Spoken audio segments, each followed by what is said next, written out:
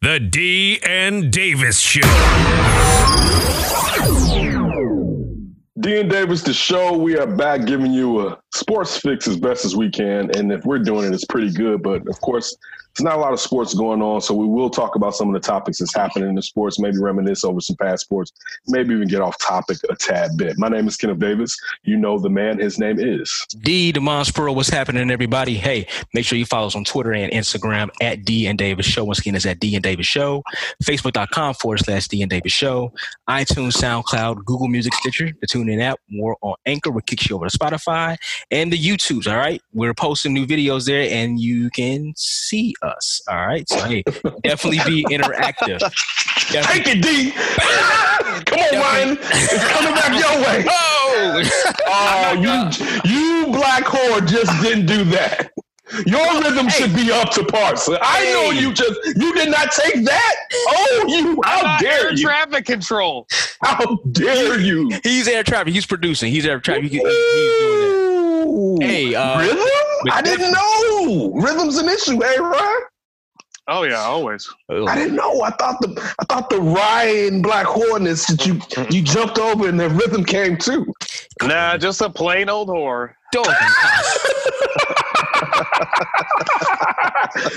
Hey, no, wait, real quick. What's up? That's a reference to for instance, a lot of times you may meet someone from another culture and you may be the first person they met. That doesn't mean he's out here having sex with black women. That's not what we're saying. We're saying it's his friends that he had other black friends. Right. It's we're not special to him. Make him whorish. Exactly. We're not special friends to him. It's like, this is what I do. So that's the point. That's the narrative behind that. So everybody knows that. Just take it in a proper perspective. Yeah, that's the joke. That's the joke on the show. Yeah, that's the joke. That's the running gag. Hey, make sure you follow me on Twitter and Instagram at Demonz1, DEMONZE1. Ken is on Twitter and Instagram at That's Davis. Ryan Bukoveski is on Twitter at Ryan B. Ski. Also, IG at Ryan B. Ski 1. He is the executive producer of the D and Davis Show, D and Davis a Flip, and Westworld Flip. All right, guys. Yep. Let's go off top. Off the top. What you got, D? So this is pretty cool. You're more into video games than I am. Okay, well, one, you have 10, 11. How old is Kenton? 11-year-old son. 11. So he's like right in the wheelhouse right now. Oh, it's something serious. It's the platformer, but it's the phone too, boy. Yeah, I mean, listen, it's something. The phone is like crack to these kids. Yeah, I mean, listen, a telephone is like crack to anybody now. Yeah, I mean, yeah, sure. Yeah, so but the NBA is partnered up with 2K, and they are going to have a NBA 2K Players Tournament. All right, this is got a little blurb from right here. 2K, the National Basketball Association, the NBA, the Players Association, announced an NBA 2K Player Tournament, NBA 2K 20 gameplay tournament between 16 current NBA players. It starts April 3rd on ESPN and ESPN2. It's going to include top seed Kevin Durant of the Brooklyn Nets, Trae Young of the Atlanta Hawks, and they're going to compete in a single game elimination player only tournament on Xbox One. So, and that's this Friday. That's this Friday, right? And watch Trae Young with that, man. On ESPN, baby. ESPN and ESPN2. ESPN just looking for content to play now. He's like, listen, y'all can just go ahead and sit in your drawers playing video games. We need something. But check this out. Plus, that's the future anyway. So they're like, yeah, let's give this a try. E-gaming is huge. Yeah. It's going to be on ESPN. Thursday night game. Mm-hmm. And unfortunately, we may be in a situation like this again, and you're going to need to make content in the future. You never know. Shout out to the producers at ESPN for creatively coming up with content. Like watching it someday, like today, it was a really good day where it was like, their producers are busting their ass. They got to do something, man. To come up with good ideas to fill in all those gaps with no live sports. Yeah. Well, also, here's something else. The winner will be crowned the ultimate NBA 2K20 champion and select a charity beneficiary to receive $100,000 donation from 2K, the NBA, and the NBA PA in support of ongoing. So it's $300,000 in? It's $100,000 donation. So the donation is combined from those three, not they individually give up. I'll read it again. The winner will be crowned the ultimate NBA 2K20 champion and select a charity beneficiary to receive a $100,000 donation from NBA 2K, the NBA, and the NBA PA. It's combined. Ongoing coronavirus relief efforts. They need to do better. Yeah, I would think. No, you know what? Sometimes you have guys or women, whoever the case may be, was like, you know what? On top of that, I'm gonna match that. So somebody might pull it out, but I agree with you. Maybe this is just first of many. It's only 16 players. That's a good point. That's a good point. Yeah, that's a good point. Can I give y'all some of the seeds?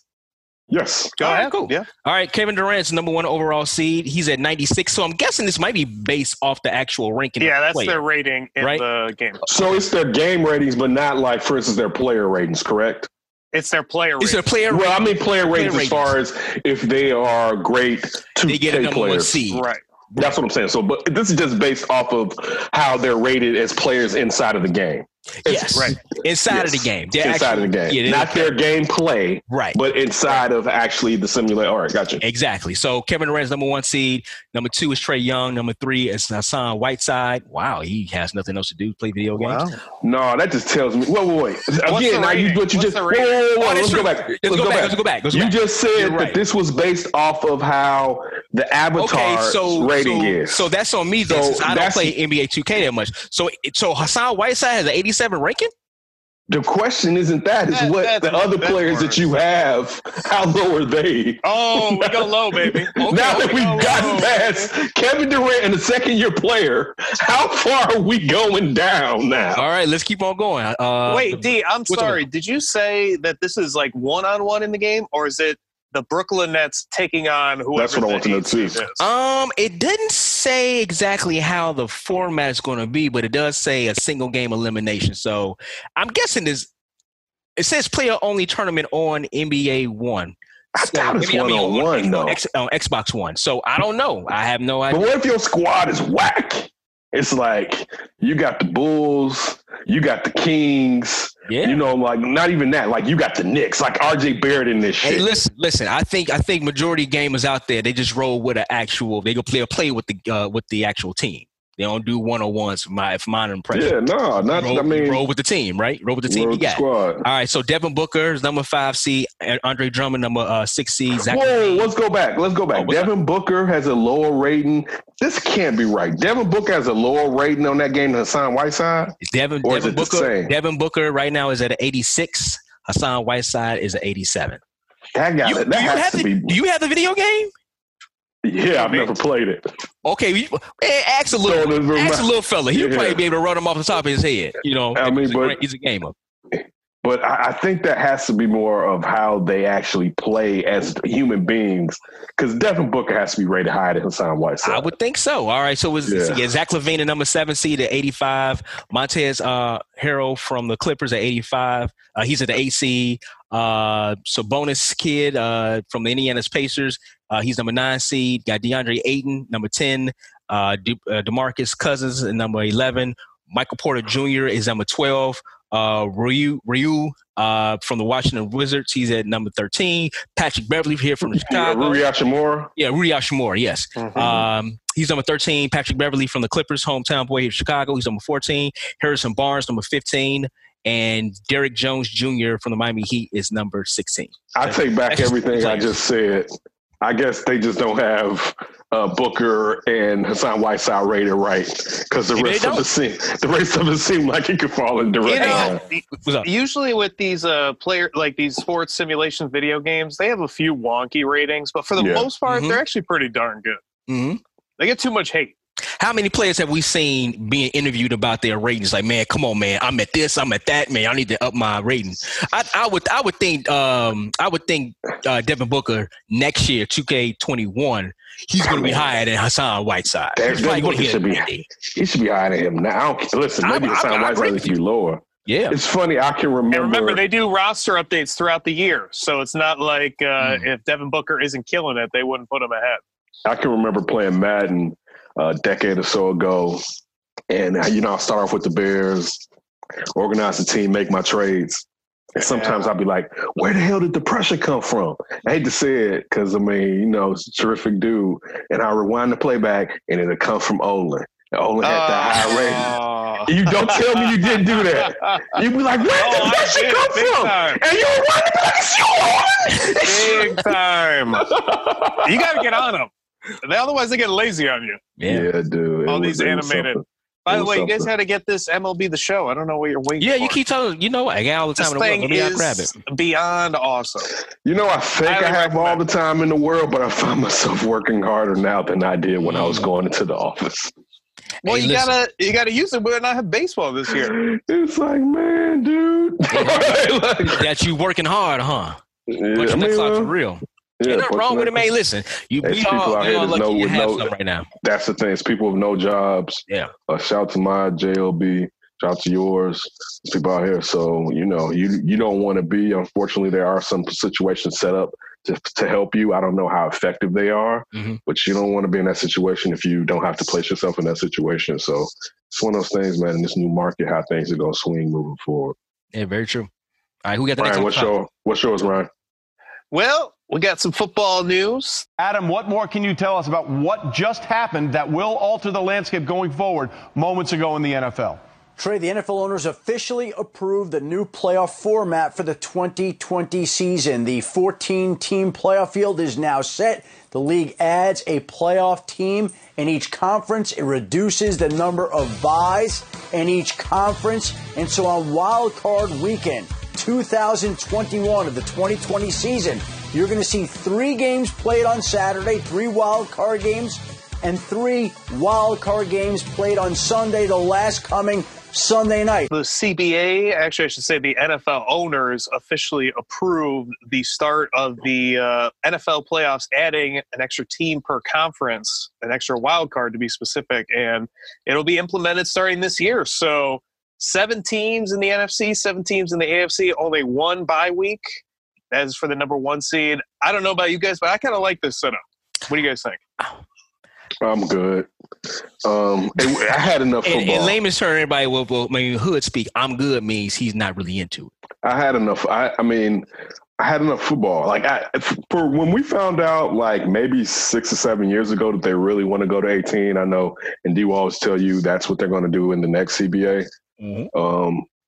It was too much. Like I've never liked the fact that the NFL has always lied. And this goes back to the fact that we saw that they investigated CTE prior and came out with false statistics about how it affects their players. And that's just the fact. And again, it's a business, and businesses want to protect their income. But still, when it comes to the fact that you're implementing another game, so what if you're taking away a preseason game? We see here in Chicago, our players don't even play in the preseason. Most teams don't use their players in the preseasons. And even if that, they're not going full go, only 1 game where your starters maybe play 3 quarters. And nowadays, that's not even the same as it was 15 years ago. It's greedy. The fact that they're not even at 50-50. Like, just think about that. Like, before DeMar Smith took over, or maybe even before that, they had closer to a 50-50, if not more, split. They were at 47, and now they're boosting up to 48. And you're taking another game, and all they're doing is giving you some money from the extra game. They're not giving you money from the money that they were already making and screwed you over in the last CBA. So for me, being someone who played football, and it changed my life as far as physically, like I blew my ACL out. I had a couple concussions, and this is in high school. To see people that have gone on and took on the beatings that those in college and in the pros and on semi-pro teams or whatever you have to do to make it to that level. And now and again, some people may not care, but now you're going to take another plug out of their skin. It's just like, come on, man. Like football, we're already in February now when the Super Bowl takes place. Like when we were kids, it was in January. Yeah. Like I'm good. Like when it gets like real talk, don't we all get a sense of relief when the playoff starts and our fantasy season is already over and you don't have to worry about that Thursday alarm and London games? It's just like, all I got to do is watch football and football is gone. It's not to say I don't miss it, but I like the offseason of football when it comes to free agency and also when it comes to the draft. So I look forward to that also. But for me, I didn't need it. The only reason why I'm not really into it is because you have an odd number at 7 teams getting in. Damn, you don't even care about the brother's brain. Well, you already. I don't like odd games. You already said I don't like odd numbers. Yeah, exactly. But look. You gonna say, Ryan? Don't you guys think though? Like, I'm with you on the 17th game being too much. But an extra playoff team per conference, I don't have a problem with that. But that's an extra game, though. But Brian, that's a playoff. You sacrifice your body all year long. You got to make the playoffs. But Ryan, you sacrifice your body all year long, and now if you're the second seed, you don't get that respite. See, that's my thing. That's why I don't like the seven teams in it. I'd rather just go ahead and just make it 8 from both conferences. And honestly, let's be real. Let's be real about this. See, they got a decade before, bro. They got that's like a generation and a half that don't have to take that beating. Listen, and you take that beating now. Listen, for odd numbers. They are going from a 12-team. I mean, the 12-team playoff seeds or teams got implemented in 1990. So obviously, it's been a very long time since they made any kind of change. 30 years. Any kind of real changes to the playoff system. But I just don't like the simple fact of you have a number 1 seed, they get the bye, but the number 2 seed for all these years has always received a bye as well, a first round bye as well, and now you throw in another team. So it's kind of like, listen, honestly, if they wanted to expand the playoffs, they didn't have to have another game, honestly. You just say, all right, another team get into the playoffs. That's it. Baseball has done it. I'm sure basketball has done it. What's the problem with that, though, D? Extended the games, but you could do it if you wanted to. I'm not saying this but the problem with that, though, is when you add the extra team it's offset. So you have to take away that second bye team so that it's an even number of teams that are playing. I get that part. Yeah, that's the reason. Yeah, I get that part. Just go ahead and just make it 8-8. Come on, y'all. NBA has it. NHL has it. Go ahead and make it 8-8. You want to make money? Go ahead and put another team in. Get that team who all these years you've been that second seed team and getting that first round bye. Ryan, before you jump in real quick, you ain't having that. The only problem with that, D, is that's 2 teams that would have gotten a bye that has to play another game. You're basically saying the whole league would have to play another game.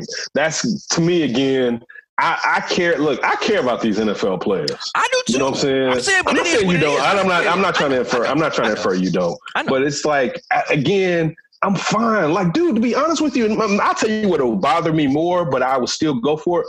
I remember when there were 2 buys. If you even want to keep it 16 and go to 2 buys, I'll be fine because at least I know those players are rest. But Ryan, you had something to say before I cut you off.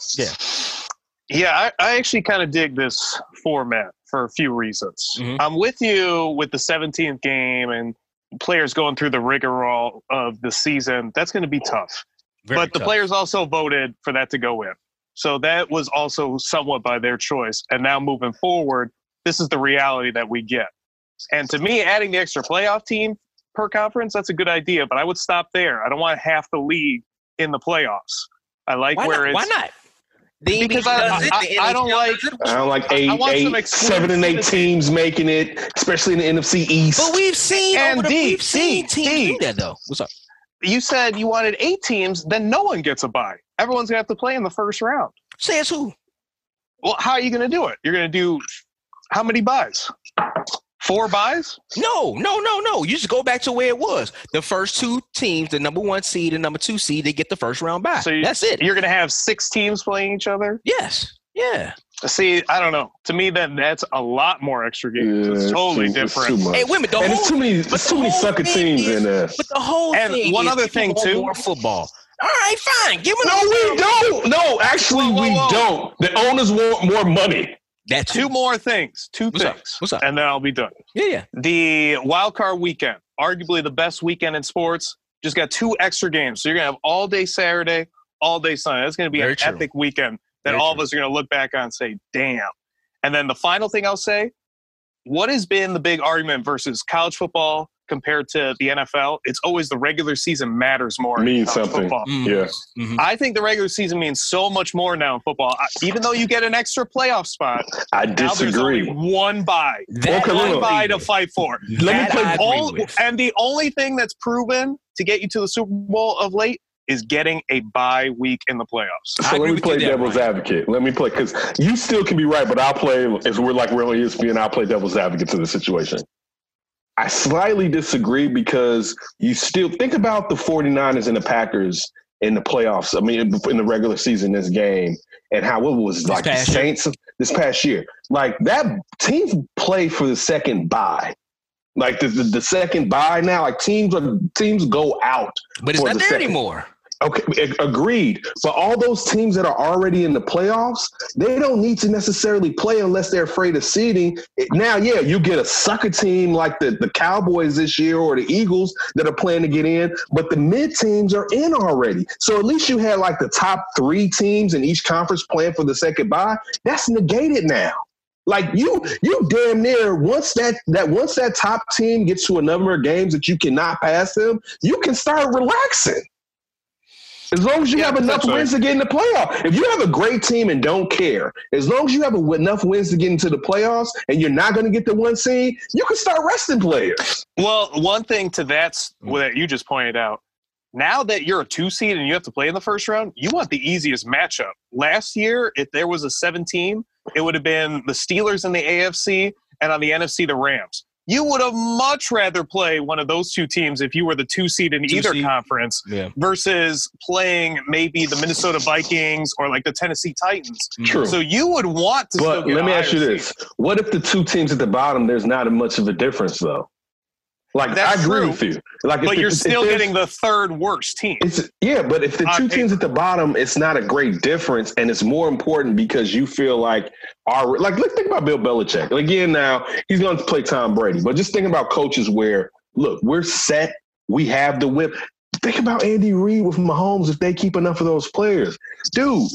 If I don't have the 1st seed, it doesn't matter damn near where I fall. But you know what, Ken? I think I have a better team. As long as I have, now I'll say this, as long as you have to come through my stadium, that may be something. We know the Saints, that's always something big with the Saints. It's always big with a lot of teams, but due to Drew Brees and now his arm quality and his age, you definitely want to come through there rather than go on the road. But for the most part, depending on how great you are, you may just be like, man, it is what it is. Now, again, I was playing a little bit of devil's advocate, but I think it can go both ways when it comes to that. So I don't necessarily think because we have sucker teams at the bottom now playing to get in, like they're not going to be a lot of New York Giants. They were outlier those 2 runs. Sure. They were, but I definitely want to see, because let's not forget that momentum plays a big part in sports, right?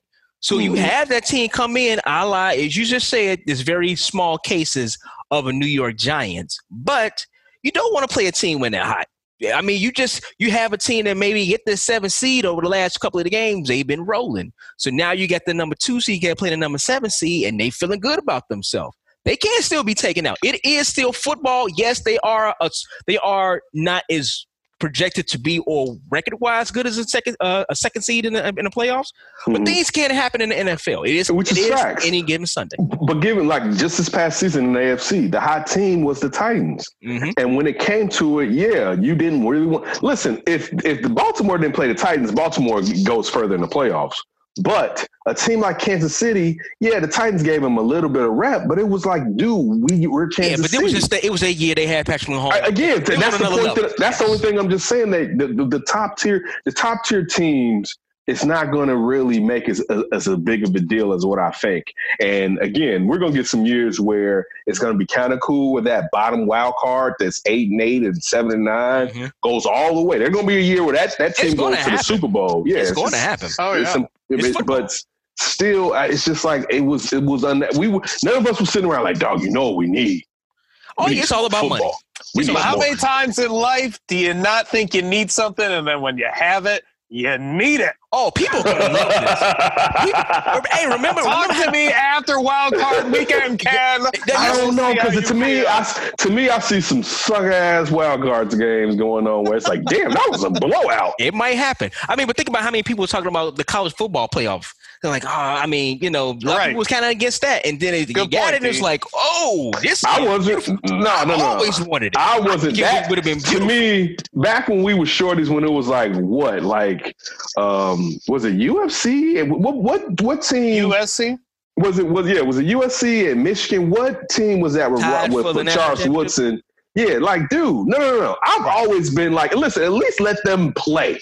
You know what I'm saying? Right. If they gave it to at least 4 teams doing it, it makes sense. If they expanded to 8, and again, going to what Ryan said earlier about how people try to over-validate the regular season in college football, I'm not trying to diss it. I'm just still even saying, like, for instance, if I was a college kid, dude, I need a week off. Y'all not even paying me. Right. So if we come in, we're not pros, and we have a bad week, don't tell me my season is over. Give me a chance to get into the playoffs and let us get this. I'm a kid, right? Like, don't sit there and have This will be my only time ever being able to win a championship. Exactly. Don't have more stringent.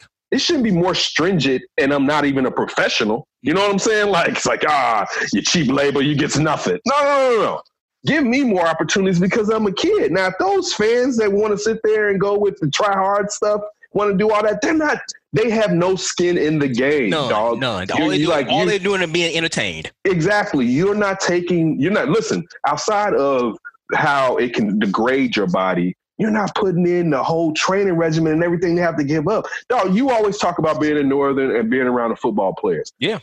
Their summers are done. Crazy. They don't have some, like these kids, and you got a free education. Yeah. These kids that help these TV contracts that these conferences have, they are regular workers throughout the year, basically, and they may get at least 3.5 weeks where maybe they can see their family. And if they really want to grind and keep their position or to become a starter or greater, they don't even get the same amount of off time. I barely saw my buddies that was on that was on the football team doing summer break. We out kicking and having a good time. We might see them at a party once in a while, but that's because they got away for a practice that day or something like that. You know what I'm saying? They didn't have practice, so they was able to get out a little bit. But no, you're 100% right. You're 100% right on that one. So college football is a different beast. But I don't know. I think Ryan might be right. You know, saying once we get that one hit. I don't think Ryan. Yeah, I don't. No. I don't. Well, I think it'll be an ebb and a flow. But for the most part, Ryan is right. We're consumers. More is better. But when the years where that 7th team is trash, people are really going to harp on what the hell is going on. You know what? It might be like how Thursday Night Football first started. Because a lot of people was like, man, this is terrible. Eventually, over the years, Thursday Night Football. Bro, it was just this season? It was just this season. No, that's what I mean. This past season. No, I'm talking about the season before that. It was decent. This year they had more flexibility. Yeah. You say what?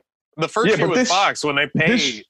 This year was more flexible. I think this year there were still complaints because we still got to think about coming off of 2016 and the election and how that suppressed NFL ratings. That there were still bad Thursday night games the season before this last season. I think this last season, because I believe there might have been a little bit more flexibility involved. This season was better, but for the most part, because teams are so beat up. Like the fact that Thursday night teams that play Thursday night games don't either have a bye before that game or after, which they should. But the bye is better before because if you play that weekend, you only get those few days. But a bye before, or like you just said, at least after, lets you know the NFL don't care about nothing. Oh yeah, you're 100% right about that. They don't care about them guys. All right, my off top. Off the top. So I got a question for ESPN. When are you guys going to drop off at least $1 billion to Michael Jordan? Because y'all have been reaping this fruit for so damn long since the 90s that all I watch today is the best highlights of Michael Jordan. And y'all have been running these bad boys. And we're going to get into The Last Dance being brought up earlier in April rather than when it pushed up. Thank you, D. Yeah. Pushed up earlier. But then, listen, this goes to LeBron James too, because they're going to do the same thing, and they already do it to LeBron during his career like they did it to Jordan. But it just points out how programmers live off of a play. Like Michael Jordan has reaped no money. Of course, it's probably provided more advertisements, but no money from ESPN. And ESPN has been living off of him since they became ESPN. And it's like, dude, how can you just keep, like when we talk about the NCAA just taking, right? They just, I'm not giving you another. ESPN does the same thing with MJ. Listen, they lead off. If they don't have any news, the argument is LeBron and MJ, right? It was same thing when it was Michael and Kobe. If it's what we got, okay, go to the greatest debate, right? Like it just gets to the point where it's like, damn. And again, Michael Jordan's a billionaire, but still, when you think about how much more money he's earned for other people rather than himself, it's somewhat sad. Now, again, I apply that to LeBron James because he's the only player, even above Kobe, to a certain degree. Because and it's not a knock on Kobe and his greatness, but there were a lot more great players during Kobe's top reign than there were during LeBron's. Now, during LeBron's end, there are a lot more great players. But there were some years where a half of the conference, at least, LeBron was carrying, but you needed LeBron to be there. Just like we saw when Jordan left and the NBA's ratings in the finals and stuff went down or whatever. You know, like LeBron's like that. You know what I'm saying? And again, I'm not putting that on Kobe as a player. I'm putting it on Kobe as far as the NBA was strong and that there was enough teams to necessarily watch where sometimes it wasn't bad. I think perhaps there were some years where the Lakers didn't make the finals and the ratings were down. But still, my point is the fact that I feel like ESPN owes Michael Jordan a debt of gratitude because there's a lot of ways that he's carried them, especially when you have a debate format and you're looking for content, that it was an easy go-to MJ versus anybody. Now, I would say this. I agree with you, but if Michael Jordan wasn't reaping any kind of benefits on the back end, not back end, but from a different kind of way, he's a fool. He could definitely just buy a stock in Disney. Disney owns ESPN. Whoa, so no, that's not the same, bro. No. I agree with you. I need that off top. Not I gotta pay you to get mine. I need that off top. I'm just saying. That's like this. What you just said again, and this is gonna be preposterous. What I say. Okay, what is it? That's like an indentured servant. No. And it's like, man, let me finish. You gotta buy into the house and the plantation. Right? Like you gotta get stock. It's like, no. I'll bust the work. Let me get mine. But I agree with you. Yes, they have lived off of Michael Jordan like nobody's business. Between the NBA and a whole host of other entities, yes, has profited a lot off of Michael Jordan's likeness. All I'm trying to say is, I hope he has some stock in Disney. I hope he bought it a long time ago and is appreciated and he's coming out something good. That's the only thing I'm saying. Listen, I mess with you. I mess with you pretty hard, bro. Yeah. Let's let you prop up a business and then have to buy into that business to get your work. You know what that equivalent is? That's the equivalent of people being like, yeah, you know what? The Bulls should offer Jordan this. And Jordan was like, yeah, but guess what? That team's not going to be as worth as much when I'm not on it. Now, we know how the NBA's team prices have risen. That, it would have been a good thing. But at that point, they weren't rising like that. Right. So, but still, like, when I put in sweat equity for free, and it's not even like this is the NBA. Because in a way, you could say, man, the whole NBA owes him a debt of gratitude. Again, absolutely. People that think it's generational. I'm saying the same thing for LeBron. That's all I'm trying to say. I said the whole NBA owes him. No, that's not what I'm saying. There are certain outliers that carry Magic and Bird, and Kareem. And that's another, you know what? I got another hot take after this one, thinking about it. All right. So, okay, this is my next hot take. Okay. It is ridiculous that Kareem Abdul-Jabbar or Lou Alcindor, as he is in the NBA's greatest college player contest, is out of the contest. All right. Right now it's down to MJ and Larry Bird, and neither of them are the greatest college basketball players ever. Oh, absolutely not. No. All right. We're talking, first of all, it should be Lou Alcindor and Bill Walton. And let's also go to this. These players play. Real quick, Ken, wouldn't you say Larry Bird has a better career collegiately than Michael Jordan? Yes, I would. Has that championship? I was going to get to that, Ryan. He's a better college player than Michael Jordan was, but he's not the greatest college player of all. He's not in the top four. I'm with you. Right. That's the thing. It's not. I totally. Jordan was player of the year. He hit the shot. Jordan was on James Worthy's team with Sam Perkins. Right. And again, anybody that goes through, well, that's before my time. This is before our time. It's just the fact that we enjoy sports, and these are the things that we study. I never saw Lou Alcindor play. I saw old Cap with the goggles on. But I know that they changed the rules for him. And we can even go to somebody like Wilt. We can go to somebody like Oscar Robinson. We can go to somebody like Pete Maravich. Like, dude. And also Christian Laettner. Like, that's a player Magic Johnson. Hey, I was going to say Magic two. Johnson. Magic and Bird were better college players because, one, they were the focus of their offenses than Michael Jordan. And Magic was in college for 2 years, right? When he only 3. He was in 3. And he beat Larry Bird for a title. Larry was 4, but Larry, I believe, got drafted by the Celtics in his junior year. Yeah, I thought, okay. Now I need to check on that. I thought Magic only played 2 years, but go ahead. I'm sorry. No, I think Magic played 3. I think really out of those key players, I think Isaiah was the first one to get a hardship and come out after his sophomore year. And now was looked at as being like, damn, you're a sophomore coming out of college or whatever, while his mom's is living in the Henry Horner homes or whatever. But still, that's really my take when, like, again, I'm happy that at least people are trying to go back, but, like, really go back. Like, look at the numbers. And these players stayed in college for 4 years. You know what I'm saying? Like, look at the teams they were on and the talent that surrounded them. Look at if they had to be the man or if they sometimes had to be the man. Like, and it has nothing to do with your favorite player. Clearly, all of our favorite players, I believe, is Michael Jordan. So I should cape for Mike, but Mike isn't the greatest college player of all time. This is ridiculous. Well, case in point to an old question. Who's the only person to keep Michael Jordan from averaging 20 points a game? That would be his head coach in college, Dean Smith. Thank you. All right. That joke is for a reason when you think about it with the 4 corners. So just study your ish is all I'm just really trying to say. I'm happy that people aren't being recency biased all the way recency, but it's still for us old heads recency bias. Yeah. Magic Johnson was in college from 77 to 79. Yeah. So he played 3 seasons. 77, 78, 78, 79, 79. I don't know. No. 77, 78, 79. He was only there for 2 years. He got drafted by the Lakers' first overall pick in 1979. So he only did 2 years. Yeah, sure. You see this? Do you have the stats for the seasons? I'm looking at Wiki right now. No, go to reference. Okay. All right. We can check it out.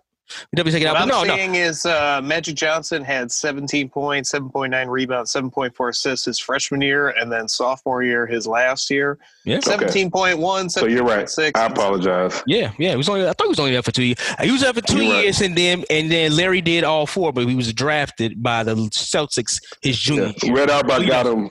Yeah. Through a trade. He traded to get him in his junior year. The NBA draft back in the day was very weird.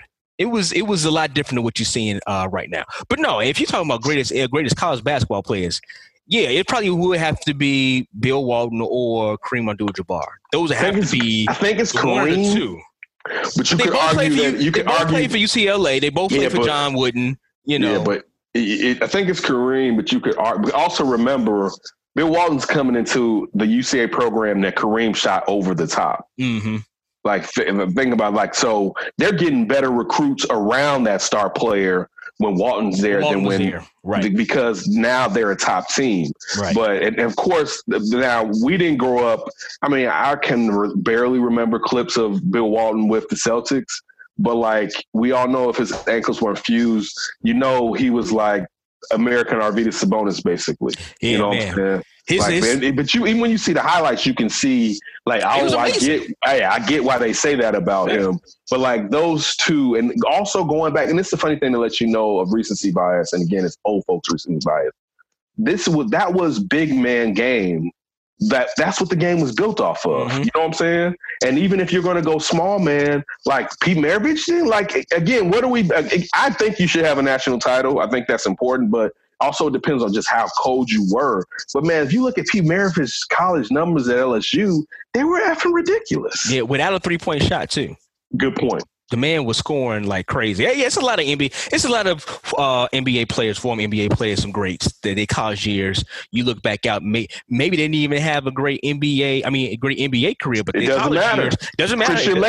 Christian Laettner. Yeah. Listen, if Christian Laettner won this, I would say that those two bigs that we said was clearly better than him, but he was at least in a more modern college basketball with the athletes that, were closer to what the NBA became. But so again, I just stuff like that. I think we should take our time and look at the stats and try to understand the narrative and not just go with what we think is okay just because that's what we see all the time. Absolutely. What, two national championships, went to 3 national championships overall? So Christian Laettner. Yeah. He went to 3 and won 2, right? Yep. Hey, man, that's crazy. Even back in the 1990s. And think about those teams. Crazy. You're talking about the 5-5 and UNLV. And he was going up against Shaq, and Shaq would say he bust his ass. And Zoe. Yeah. And Deke. Yeah.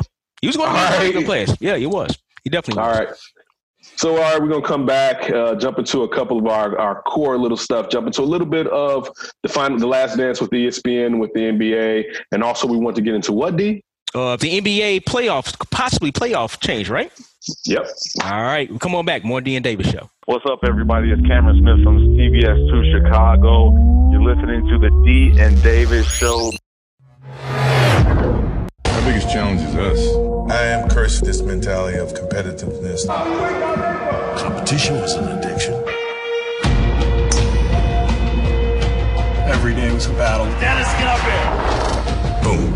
You don't hear it, see Dennis for 48 hours. No matter what we did, it seemed like it was a story.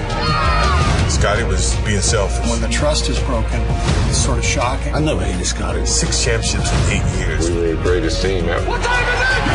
I'm gonna ridicule you until you get on the same level with me. That man get a free run with me. It was his team. My mentality was to go out and win at any cost.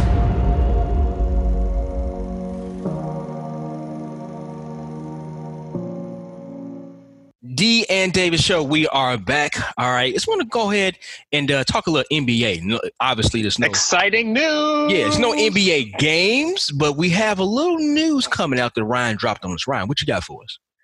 Well, we have an update as fans have been begging and pleading with ESPN and Disney to put out the Last Dance documentary. Yeah, that features the Chicago Bulls dynasty and specifically the 1997-98 season where they won their final championship, and it has been moved up to April 19th. When was it supposed to come out? In June? When was it supposed to come out at first? I believe June. It might be July though. July. It was in the summer, but it was going to be after the season. Just more content, just placing it there. But no, I mean, listen, I think they were trying to ride the NBA Finals wave of ratings. Yeah, good point. And also that gap between the finals and the draft. The draft. It kind of keeps, as the NBA's been doing again, props to LeBron, since the decision having their offseason basically be a wave into the regular season. Yeah. Mm-hmm. Listen, I'm ecstatic about this. It blew up over Twitter when it was announced that they was going to move it up. I think people have been calling it for a long time. Like, man, listen, just please put it out. Let's see something. Because especially now. Everybody knew that they had it. So it's like, I saw on ESPN, it might have been ESPN, it's probably ESPN too, but I know they brought back the Ocho. I saw that was like for the weekend, like one day. I know, but wait a minute, hold on. I saw competitive rock skipping. But also break down the Ocho.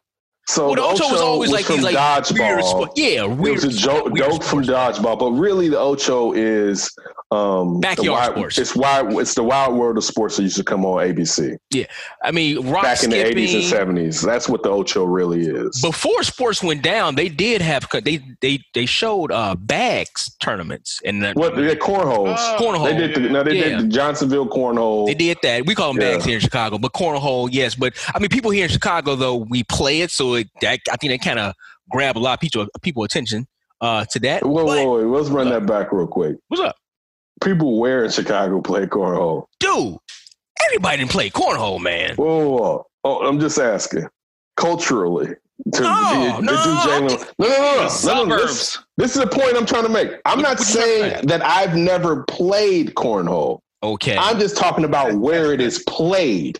For instance, I grew up in Inglewood too. Do you know what was played in Inglewood? What was played in Inglewood? Horseshoes.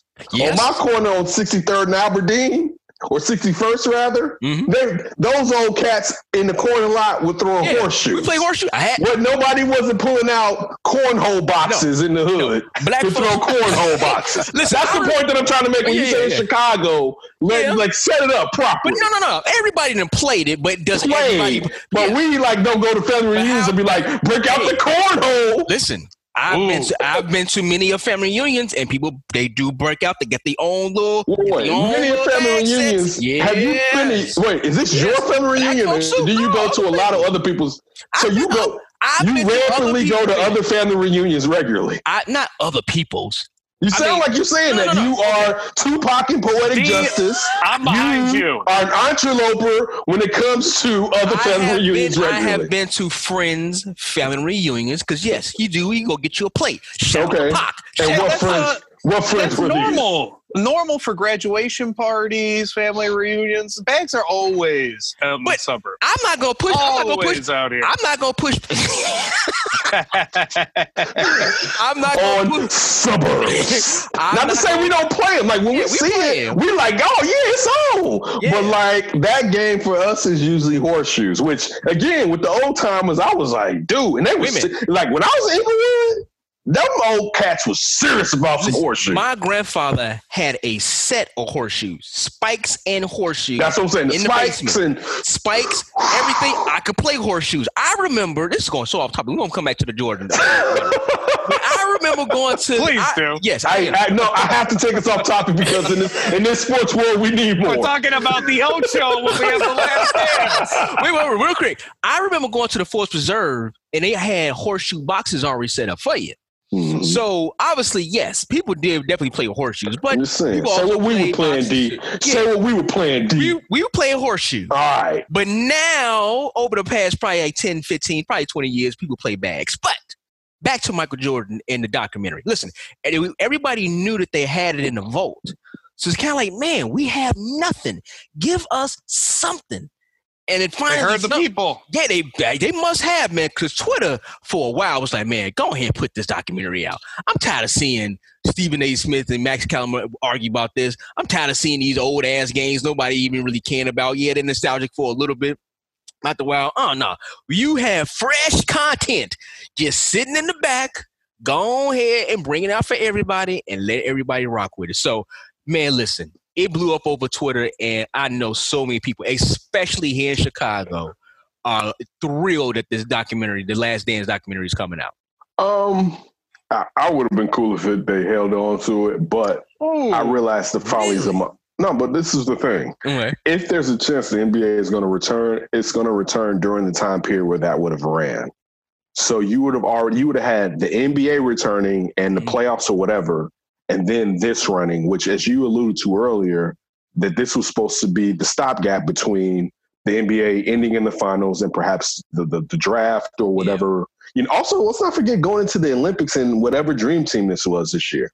You know what I'm saying? Like, so now that the summertime looks like the only time that the NBA, if it will resume, will take place, it makes sense to shift this. But that's the only reason that I'm okay with it, because I was okay with it. Listen, I'll be honest with you.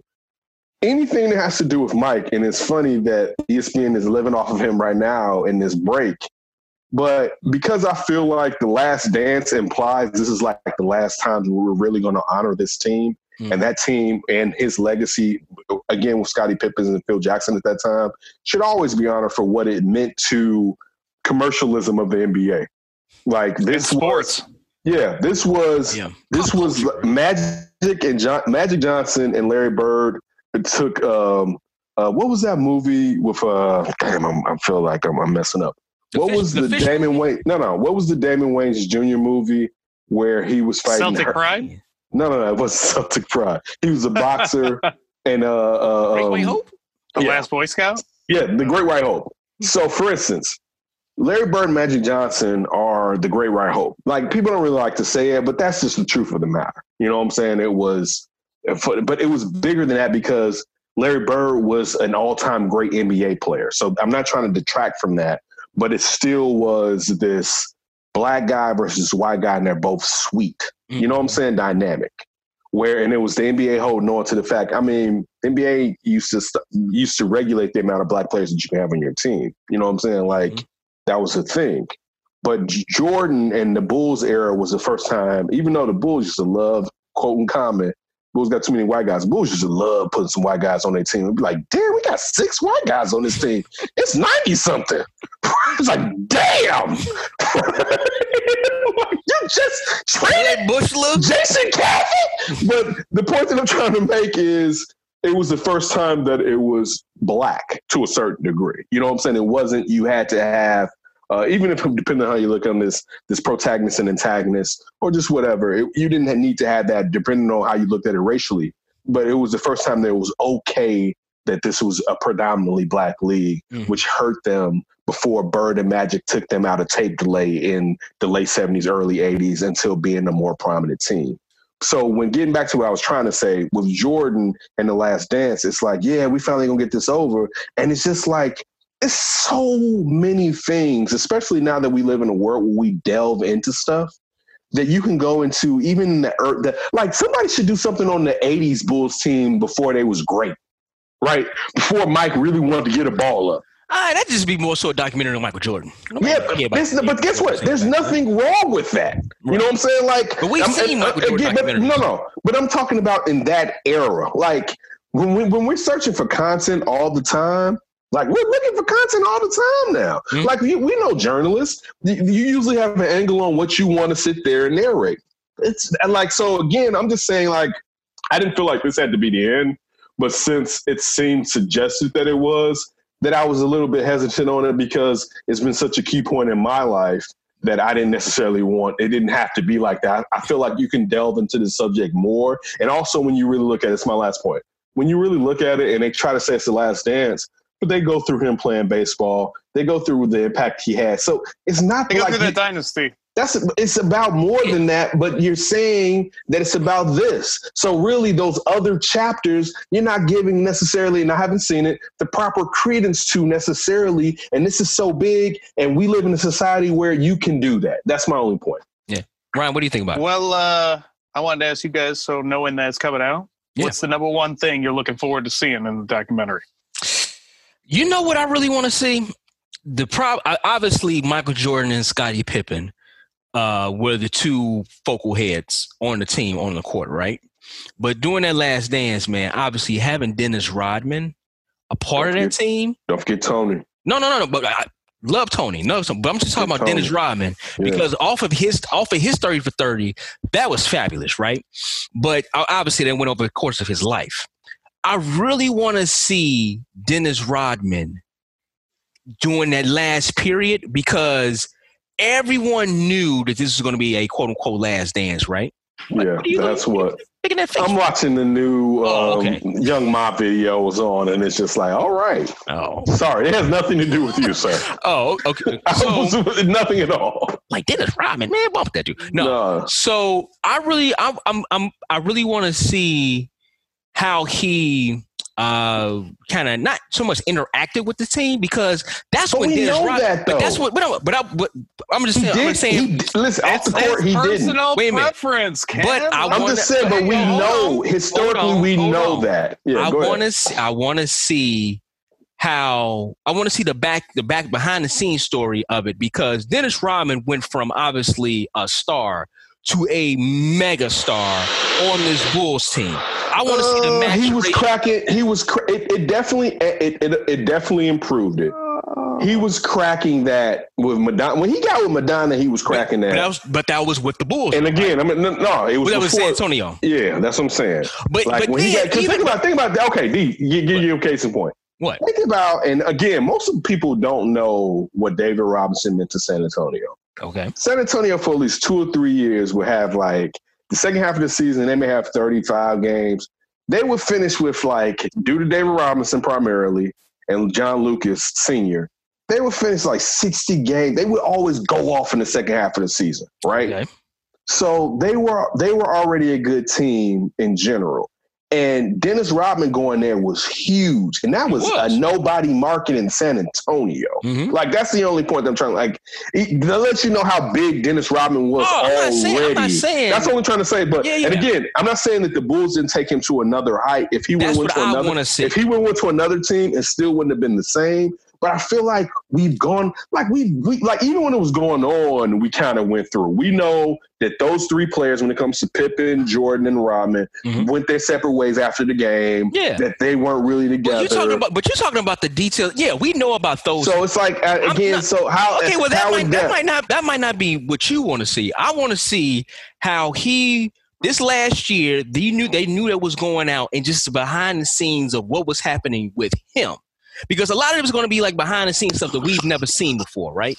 I just like to see because I find Dennis Rodman a very fascinating character and person, right? Sad character. That too. Yeah, but it's all a at that time they was probably tired of it. Well, clear at that time. So let me revisit. Going back to what Ryan's saying. at that time, it seemed like the Bulls. And again, if they would have brought that team back during the 98 strike shortened season, they would have brought was it 98, 99? Yeah, 98, 99. Yeah. That's what I'm saying. That season.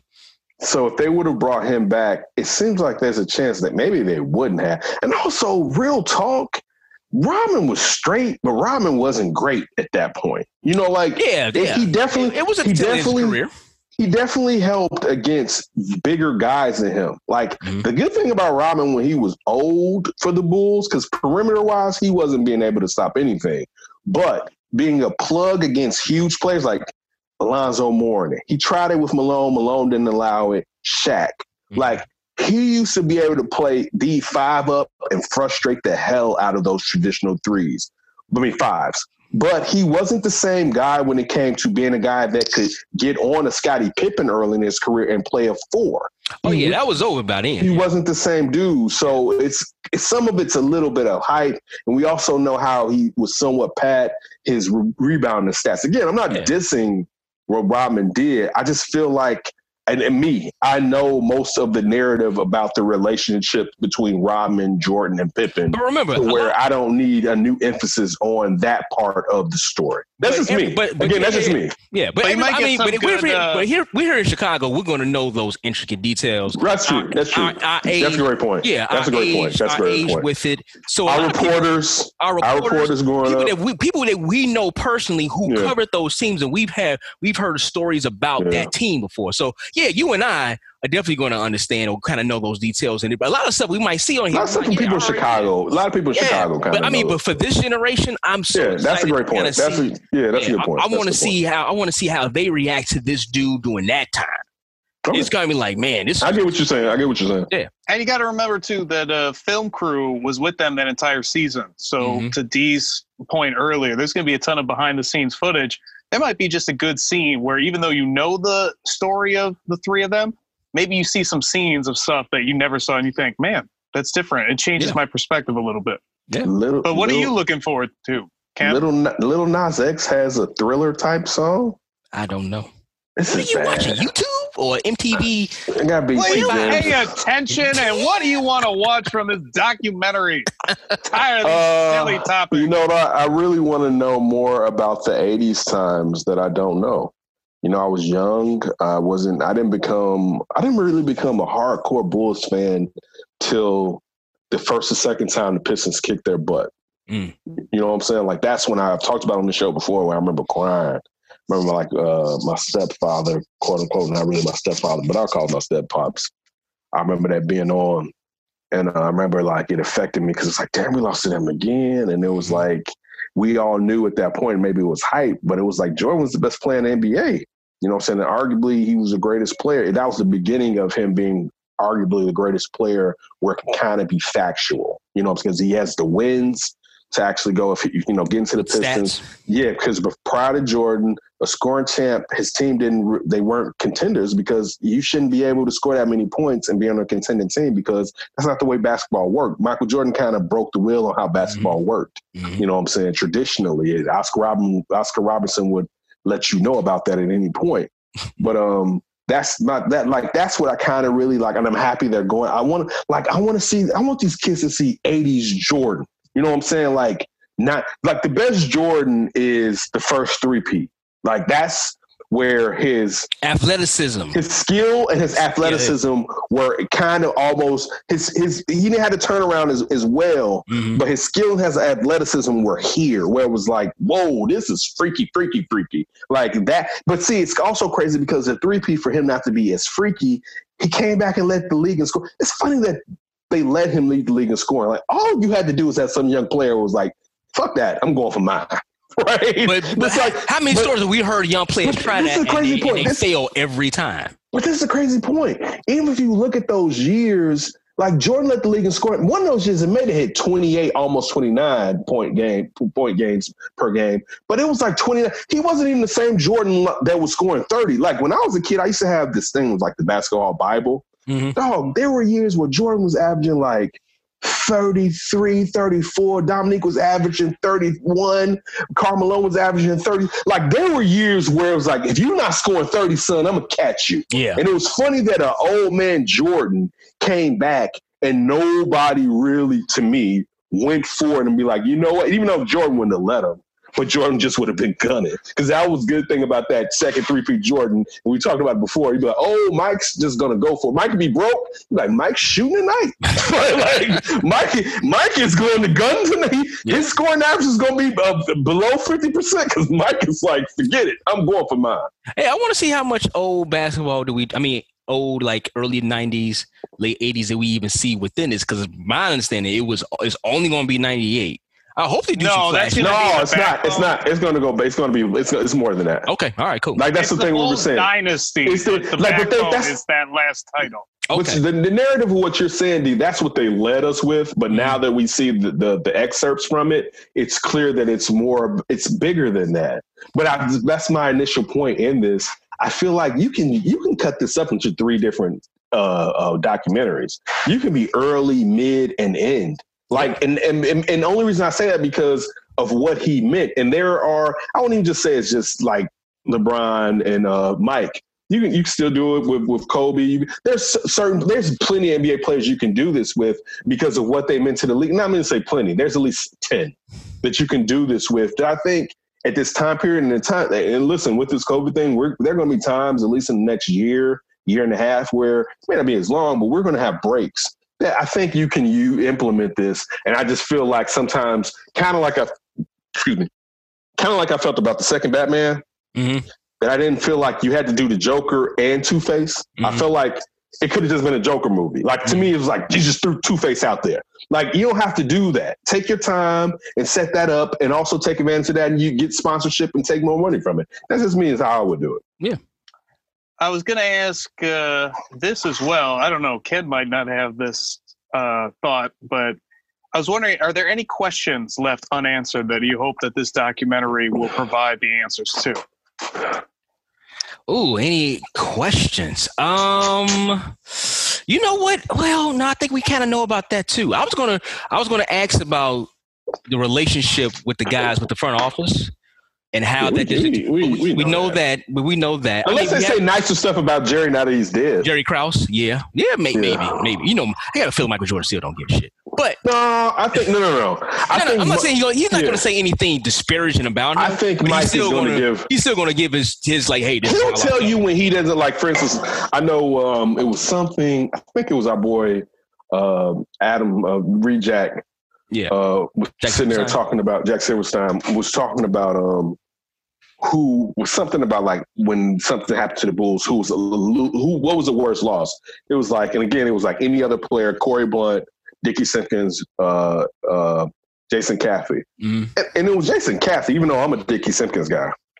It was Jason Caffey. Dickie Simpkins he's average, if not best, but I just like Dickie Simpkins coming out of Providence.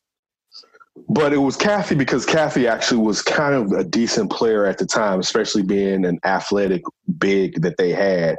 That when they moved him during that was like maybe the last title, if it wasn't the second one, that I know messed with Mike. And again, this isn't like Rod Wiggins, his boy, or when it comes to Oakley, you know, but still it's a young player they enjoy, you know what I'm saying? But so like stuff like that, I think Mike would be accurate in saying I didn't care for that if it's mentioned. Yeah. But I think for the most part, they're going to sit there and validate Jerry for being smart enough to put that team together, and also being smart enough to putting the second. Like Jordan and Pippen are the only 2 players from both three-peats. Like, so this isn't like Bird's back was messed up and he came back, and at least you still had McHale and he died, but Reggie Lewis. But like, no. This is like everyone's gone, and I'm implementing a whole different team. And even with that, because you could say if you're a new GM, I don't have these old players that don't fit the system of the coach that I have now. You had the same coach and the same GM, and he put a whole different team around those 2 players, and they went on for a second 3. I think, and this is my last thing. That's fascinating.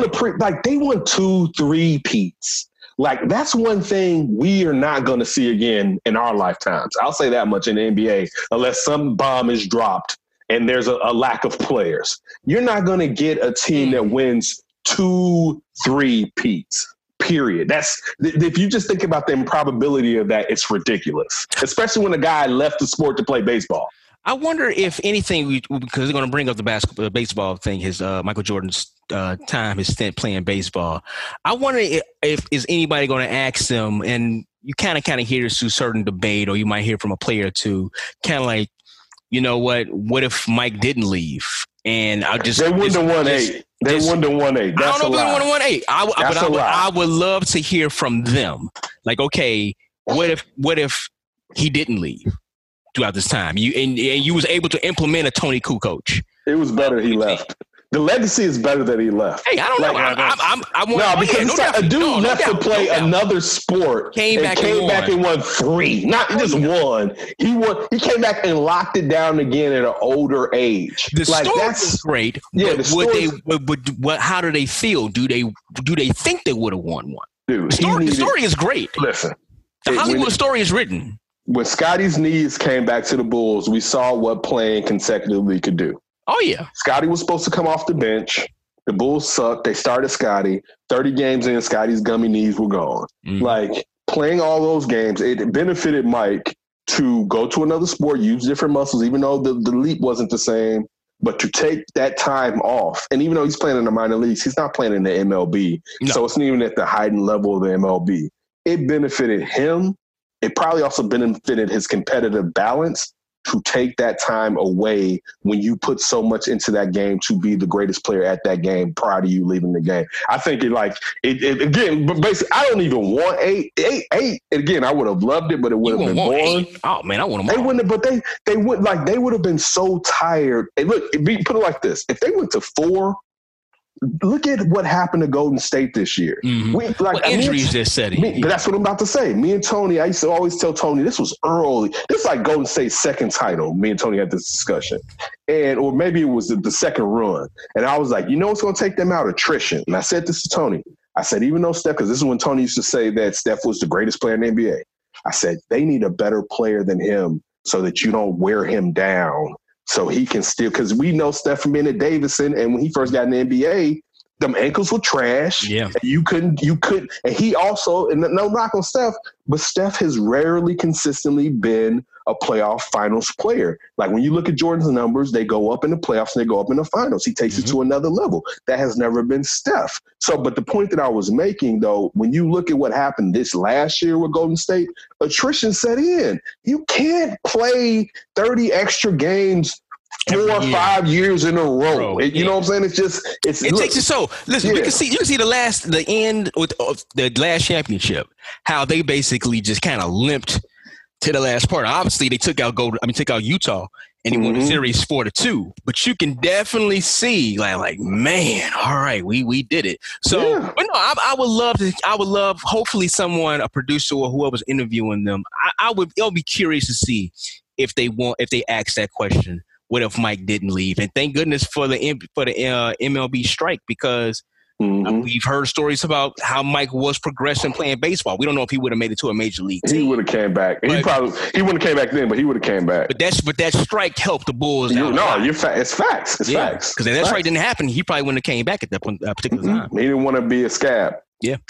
My last question about this doc for you guys. Besides the obvious, who's somebody you want to hear from in this documentary? I know who I want to hear from. Who's that? It's funny because even Afton used this. I'm going to curse a little bit. No.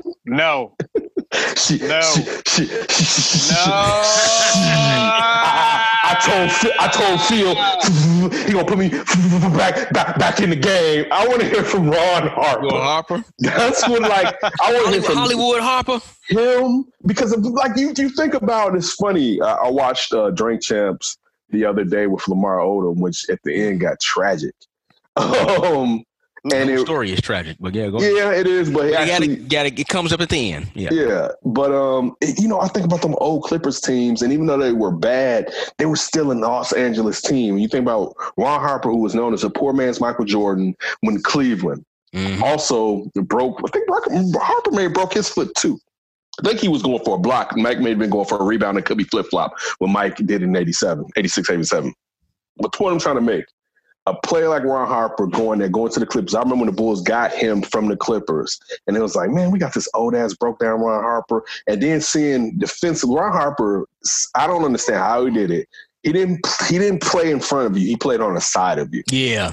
Like that was the thing. He used to strip, and he wasn't known as a defender. So as an old guy that was known as a scorer, he became, like, for instance, look at Zach LaVine. Ron Harper, and again, I'm not saying as far as he jumped as high, but Ron Harper and Zach LaVine are actually a lot alike. And we don't look at Zach LaVine as a defender, even though he's somewhat improved this year. Ron Harper, man, and he was playing the point guard a lot of the times. He was a PG.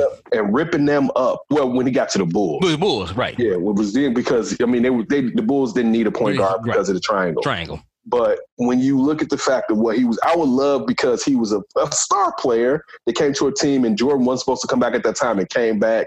I would love to hear his comments because he used to keep it 100. Definitely Kerr, you know what I'm saying, and Tony. I always I feel still what Tony Kukoc did to expand in the NBA in Europe is under Harold. I can still remember him and Dino Rodgers coming in at the same time.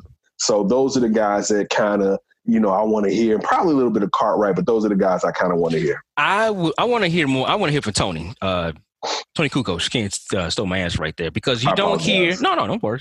No, because you don't hear too much from Tony. Mm-hmm. You know what I'm saying? He's kind of quiet, he's reserved, whatever, you know what I'm saying? I'm sure he probably still lives here in the States. No, he lives in Chicago.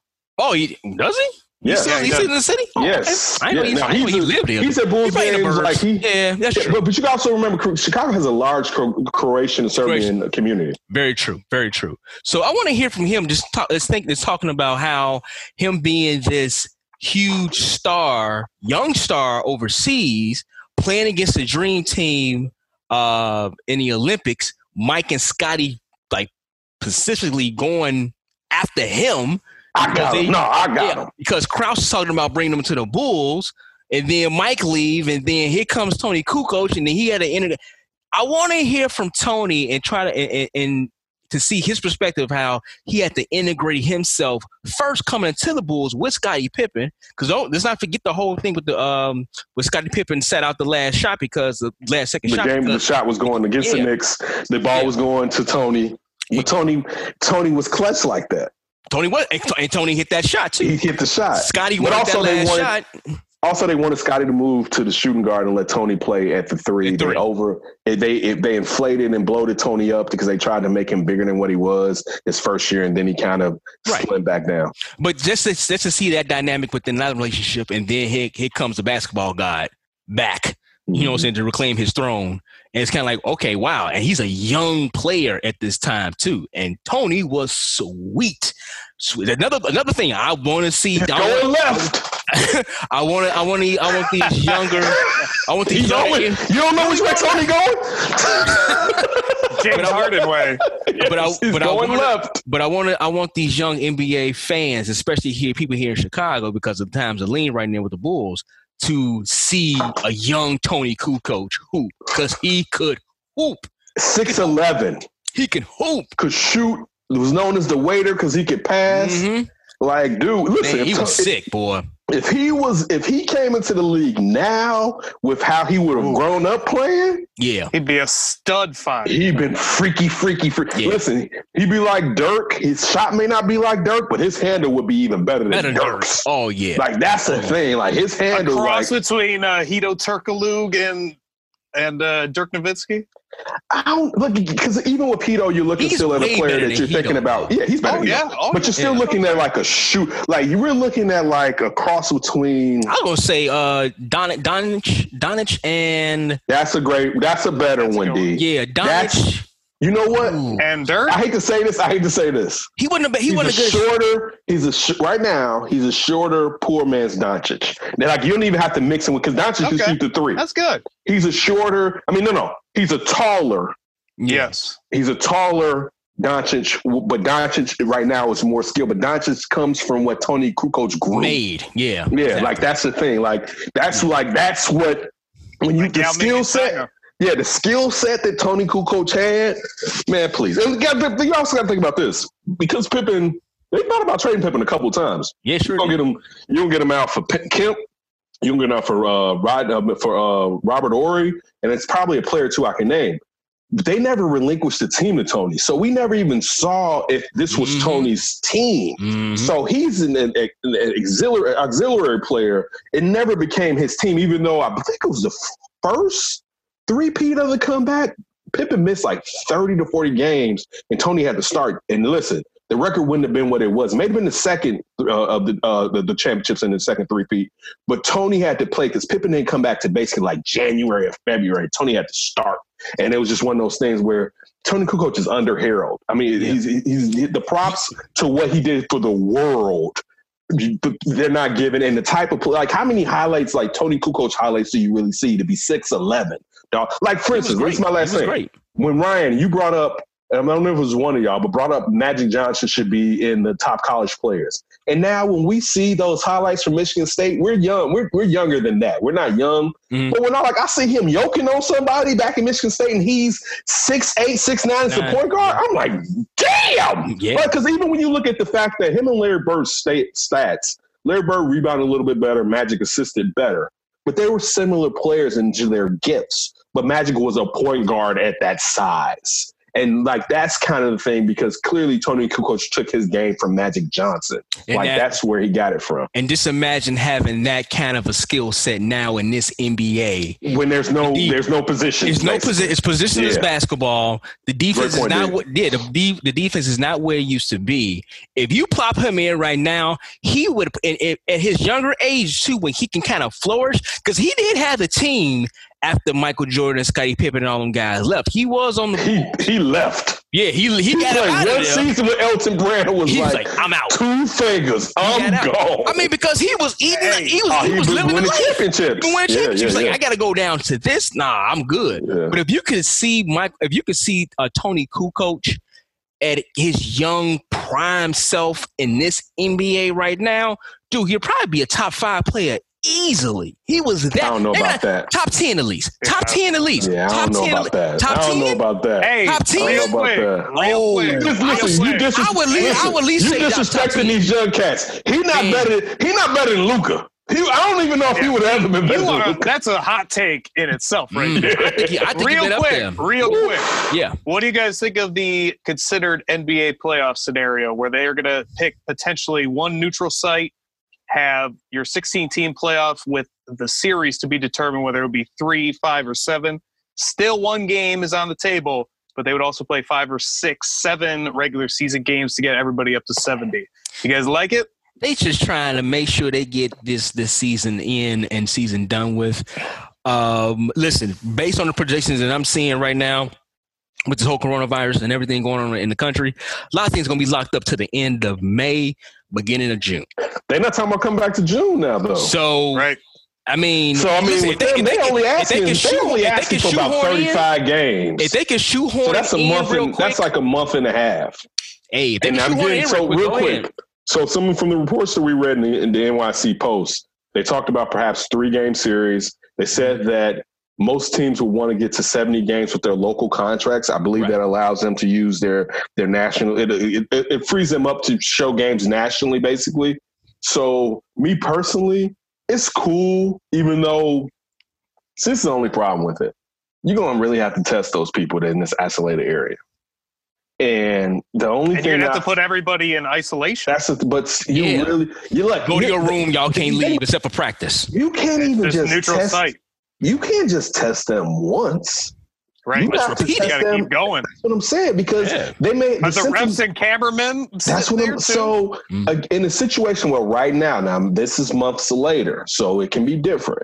But in a situation where we don't have enough tests to sit there and use tests just for a sporting event, it's crazy. That could be like, that's where, again, I'm with it, but that's where it kind of gets like, I don't know if y'all want to do that, especially with what's going on. So that's my only issue. Again, like, this is the NBA's money, and I'm not even saying the NBA need to be taking care and doing all this for other people. But when you're really going to have to test. Now, if they say they have a surplus of tests through 2 months, all right, whatever. But that's my only hiccup when it comes to it. But that's it. And as I have been saying, it ain't worth it.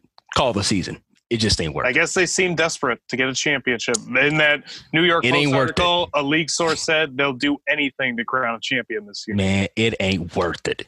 All right. Make sure you follow us on Twitter and Instagram at D and Davis Show. Once again, it's at D and Davis Show. Facebook.com/D and Davis Show.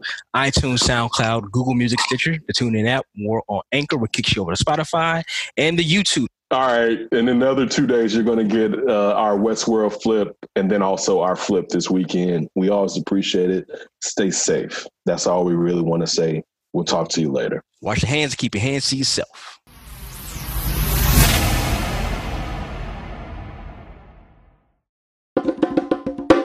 D and Davis, the show, and we are lucky enough today, me, D, and Ryan, to be joined by, an old pal. Yes. We've been doing this together for a minute. He's one of the brothers that's been down with us when we first really got in this, and it was reciprocated back. He's here in Chicago taking over, and he's in New York half the time. Where does this man live at? The only thing slowing him down is the COVID. And that is Scoop B, Brandon Robinson. You can always catch his articles at heavy.com, and also he's the host of Scoop B Radio and the founder of Scoop B Radio. He does anything sports, but in particularly the NBA. How you doing tonight, Scoop? I'm chilling, guys, and COVID ain't stopping me. COVID is afraid of my phone and what we can do with that. So I hear you. Always good to talk to you guys, though. That's what's up. Hey, Scoop, let's go off straight to the NBA. And what are some of the precautions that you've heard the NBA ask of NBA players as far as moving forward and how to handle themselves with the virus being so rampant here with the pandemic in America? Well, I think the biggest thing is just watching the company that you keep and who you monitor in and out, with the whole socially distant thing, 6 to 8 feet. But what I find interesting in this whole situation is particularly Rudy Gobert, for example, who is from France. And during, sometime between January and when the leagues had the stoppage, he had friends or family reportedly around. House. And so you think about everybody that's hung out with everybody in the last 2 months. You think about All-Star Weekend. You think about, Christmas holiday. You think about all those things. I think it's just monitoring the amount of, people you're around and, shaking hands and hugging. Like, that's hard in basketball where there's constantly, you're seeing fans, you're shaking people's hands, you've played AAU basketball with people. Like, there's relationship. That's what basketball is. So, they're just telling a lot of players just to be mindful of the company they keep and just touching. Look, let me ask you this.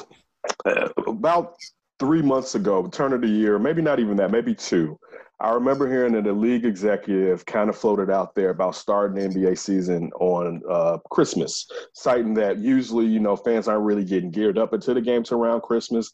And if it's just baseball in the summertime, why not overlap over baseball, since basketball is a much more dominant, not much more, but it's a more prevalent sport, especially with the younger crowd, than baseball is.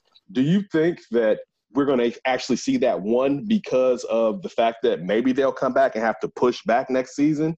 Or do you think that may just stay and that they may start the season later, because this gives them an opportunity to implement something that may be a cash cow for them in the future? Ideally, I think it's a novel idea, particularly because it's been done back in 2011 season when the lockout, shortened season. Prevented there from being an all-star game and or just, play. You started on Christmas Day. You had all these games. Derrick Rose had a miracle against the Lakers some years ago. I was writing about that the other day. But when you look at the situation, I think that fans don't begin to start paying attention to basketball till around playoff time, after the NCAA tournament is over, and then also after the Super Bowl. The week after, you got all these primetime Saturday games. I think it would be a novel idea based upon what I have heard around the league. There is talk of, potentially, I heard it through the grapevine, that they're considering, anywhere between June and August of restarting the season, and it'd literally be 6 to 8 regular season games, and then you'd go into the playoffs.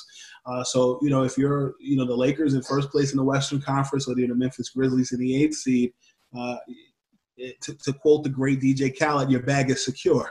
You're the Portland Trailblazers or the New Orleans Pelicans on the outside looking in, 6 to 8 games is disheartening. Mm-hmm. Yeah, no doubt. D and Davis show right here. Brandon Robinson on the line on a video and line with us if you want to say. Make sure you follow Brandon on Twitter at ScoopB and also to ScoopBRadio.com. Brandon, you're in the know. You're talking to players all the time. Just give us their perspective about what's going on right now, how they're feeling, they're dealing with their families, and eventually even getting back onto the court. I think it's an interesting dichotomy. I think family is something that is a gift and a curse in the fact that some players, they may live in a separate city or state from where their families are, or you have situations where you have kids, you have all that stuff taken care of with, the mother of their children, and then you either are away because you can't get out, or you're stuck at the house and you're trying to train, and you get out of practice from everything that you've put in during the summertime. I use this perfect example. LeBron James talked about on the Road Tripping podcast how his body's like, bro, what is going on? You think about it. Over the summer, he taped Space Jam. He worked out. He was preparing for this potential championship season. And he still found a way at 35 to jump as high as he did his first few years in Cleveland, create, chemistry with Anthony Davis and Kentavious Caldwell-Pope and what have you. And then there's the stoppage. That routine kind of gets to you, and it's interesting. I have a podcast with Kenny Anderson that will probably drop this weekend. I asked him to compare the coronavirus pandemic now to when the NBA lockout season happened in the 90s. And he talked about how conditioning was a big thing and how he was not disciplined, he wasn't focused. Now, granted, we weren't in a pandemic then, and really it was just a collective bargaining agreement issue. But when you talk to past players, that's what they closely dial in on. Just the fact that there was no place for them to work out other than home. And things were a lot different then.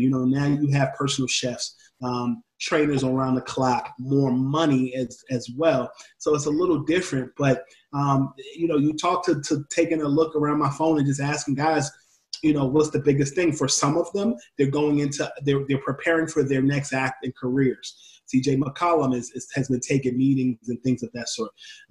You look at Jamal Crawford, who's still an NBA free agent. He and I talk almost every other day, and he lives in Washington State, so he's got kids that he's taking care of with his wife, as well as trying to get a workout in, and they're home, so they're taking classes online. It's an added dimension to what's going on right now.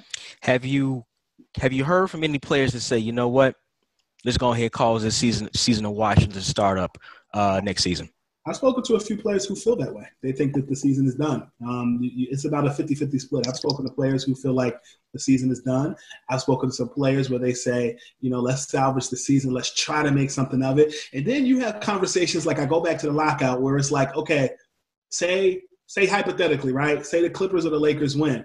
Then you start having those conversations like they had with the Spurs when they beat the Knicks in the 99 finals, where it's like there's an asterisk next to the name. And the 90s were in a very different situation than the Lakers. In my opinion, I think the Lakers have a 2 to 3 year window, and really it begins to get tougher next year because you have a healthy Golden State Warriors team next season. There's a potential opportunity. There's discussions around the league that, Giannis Antetokounmpo, if he were to leave the Milwaukee Bucks, he could land in a Miami Heat organization, or he could land in a Golden State Warriors organization. He could even potentially land in a Lakers organization if Anthony Davis doesn't resign this summer. So, this was the year for certain teams to fulfill certain obligations and certain desires for people, but I think this season is a lot different because you didn't know who was going to really go to the finals, who was going to go to the conference finals. And, players have just really expressed their displeasure, with that. So it's interesting. Dean Davis, right now we have Brandon Scoop B. Robinson on with us. Brandon, real quick, get back to one thing. And you mentioned when the Spurs won in 98. And at first, I can remember even Charles Barkley saying that team had an asterisk on it until they went on to have a dynasty. And it was proven that they were a great team. But I have a question. And it kind of goes back around Rudy Gobert, the Celtics, the Raptors, the teams that played Utah prior to everyone finding out that Gobert and Donovan Mitchell had coronavirus. Has anybody expressed how worried they are that they passed it to their families and the frustration perhaps? And I don't want to go back and go at Rudy Gobert, but the frustration at one, how he was acting flippant with it, but the risks that they may have come in contact with, I don't want to say the NBA wasn't doing what they were supposed to, but people necessarily weren't taking the precautions, and some people may have caught this, and they may not be right moving forward. Has any player expressed that and how that is really important to them and frustration with the league or any other player or any other team? I haven't spoken to any player specifically about that, but this is what I will say just from kind of covering it, having conversations and piecing it together, right? So for those who are paying attention, Rudy Gobert and Donovan Mitchell, tested positive. During a 10 to 12 games or 10 to 12 day span, you've played the Pistons, you've played the Celtics, you've played the Raptors, the Cavaliers, etc. You think of road trips and you think of just who played who and who was around who.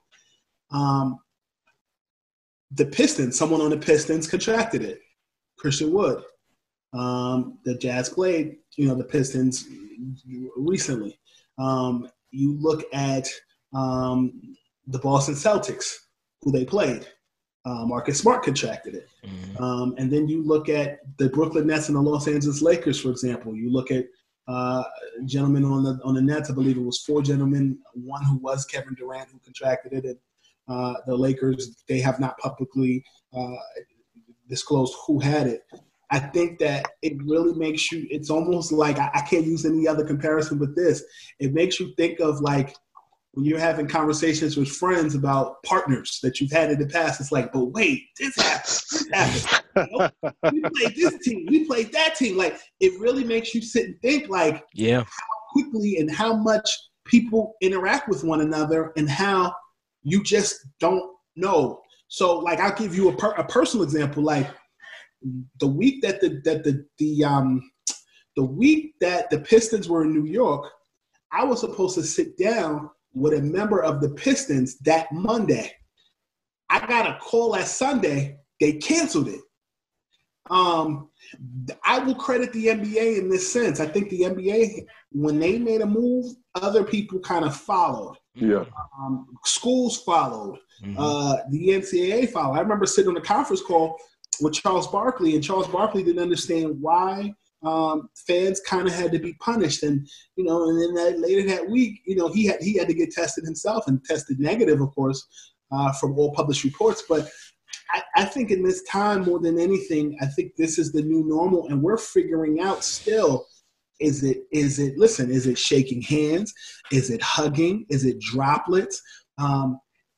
Is it sexually transmitted? Like, I remember having a conversation with Gary Vitti, former Lakers trainer on the Scoop B Radio podcast, and him detailing how he took his gloves off when he treated Magic Johnson because he tested as HIV positive, not comparing COVID-19 and AIDS, but I find it interesting that there's nothing new under the sun, and some of the same conversations that we're having about something that people are not necessarily educated on, and we're learning a lot of things on the fly.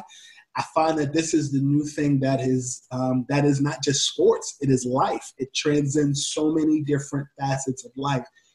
So I think I went in a tangent and answered your question, but I think it's a case study in just how we are reimagining everything. One, you can't get it if you're not kissing and you're having sex. So for everybody that's having COVID sex, just don't kiss if you ain't been around that person. But listen. But protect yourself. You brought, that too. But listen, 2 things real quick before D chimes back in that you mentioned. One, what was your fear from you were here at All-Star? Did you at first, were you worried that you contracted it? And you mentioned that this is a new normal moving forward. what type of changes do you think when the bell cow is flattened out, but still we know it's probably going to come back in the fall and in the wintertime? How do you think you're going to move to avoid catching COVID when the season starts back up and you got to be moving all around the country? So I made that reference to partners in a sense. I've thought about where I've been from January, comparatively from January to March. Mm-hmm. I've been around members of between January and March. I've been around members of the Nets. I've been around members of the Lakers. I've been around a couple people who were diagnosed who tested positive. So was I worried about it? No, because I think the time frame, like I look at the time frame from after All-Star to now, because it seemed like many people were testing positive for it after that. You weren't hearing much about it. As it relates to how it's affected my job specifically, being in and out of locker rooms, I worried about access for people and whether this is an excuse for them to not let people in the future. And what I'll say is, it's even interesting looking at pictures where you're around people before the new normal and what it is now. Steve Smith, who's on Turner, his birthday was the other day, and I had tweeted, happy birthday to him. It was a picture. And his former Atlanta Hawks teammate, Eldridge Rukowski, quote tweeted and said, "Hey, Scoop, hey, Smitty, y'all ain't 6 to 8 feet. Back up." He was joking. But it's like you really have to – it reminds me of what life was like before TSA only allowed passengers to go into the area where right. You yeah. Very true. Very true. Watch Home Alone, and the whole family was sitting in the room waiting. Yeah. Yeah. Like, it's just very interesting to kind of dissect. Do you think the NBA is – I mean, as you said before, Scoop, and this is Brandon Scoop B. Robinson on the D. and Davis Show right now. Make sure you follow Brandon on Twitter at Scoop B. Brandon, do you think that the NBA will go that far? Because we asked our buddy Tony, who's down at Anthony Gill, who's down at NBC Sports Chicago. He said the NBA is a very progressive, forward-leaning industry and league. But do you think they will probably try to maneuver some kind of way into kind of like restricting certain media and to make this new normal the normal? I think it depends on what happens as far as the virus. The thing that I think about more specifically is handshaking, fans in stands, hugs. I think particularly Ryan is included too, but particularly people of color and people in media. We hug, we touch, we talk. Like, it's a very close-up situation. Basketball is predominantly black. Guys slap hands and butts. I never understood the butt part, but it's like if you're so in close proximity, it's almost like, why didn't we think of this before? Why are people talking about washing their hands now? Shouldn't you always wash your hands? Yeah. Why are you washing and scrubbing? I think that the new norm is still being defined. And I think the fact that nobody is around each other in close quarters, and it's just so new. Like, are we going to be in a situation where, like, okay, if we're media people or we're players, like, do we have like little guards on our hands that we have to change every game so that it makes you safe? Then you think about like the Michael Jordan flu game, right? Mm-hmm. Like, many people applaud Michael Jordan for how many points he scored, how he was able to overcome what he overcame. But he was touching the basketball, and so was everybody else. Yeah. I'm curious to know if anybody else got sick after that game years ago. So, do you clean the balls after every game? I hope they were doing it already. Yeah. They probably wasn't, though. But I mean, that's the thing. What about touching the ball? So when it comes back, it's going to go through the NBA. Like, how are you going to do it if I was touching the ball in every sport, basically, now moving forward? Mm-hmm. I don't know. Yeah. And I think that I don't know is legit. Like, I don't know. I just think that it seems so simple yet so complex. Like, even from a perspective, I was talking to a contact of mine in LA a couple of days ago. LA has a smog problem. I went up to Hollywood Hills during one of my trips over the past year and just looked at the sky and the smog and looked at like a before picture, like sometime in December or November of 2019, and then an after picture of now. I think that, we watched, I was just telling my roommate this the other day, we watched so much Captain Planet going up about protecting the earth, like water and heart and all the things we need to not mess up the sky and not mess up what's going on. And it's like, that was actually a self-fulfilling prophecy. Like, the smog is like night and day in LA right now because people are more home than not. I think that as much as it's a pandemic, I think this is a space of self-reflection, goals, how we treat each other, how we spend our money, how we invest. Like, there's so many facets that this is going to affect aside from just sports. Look, that Captain Planet reference, and you said heart. Matisse Power was whack. Heart was like, who wants the heart? Man, you remember their names? It's like, I got Earth. It was like, heart. It was like, Matisse, get your ass out of here.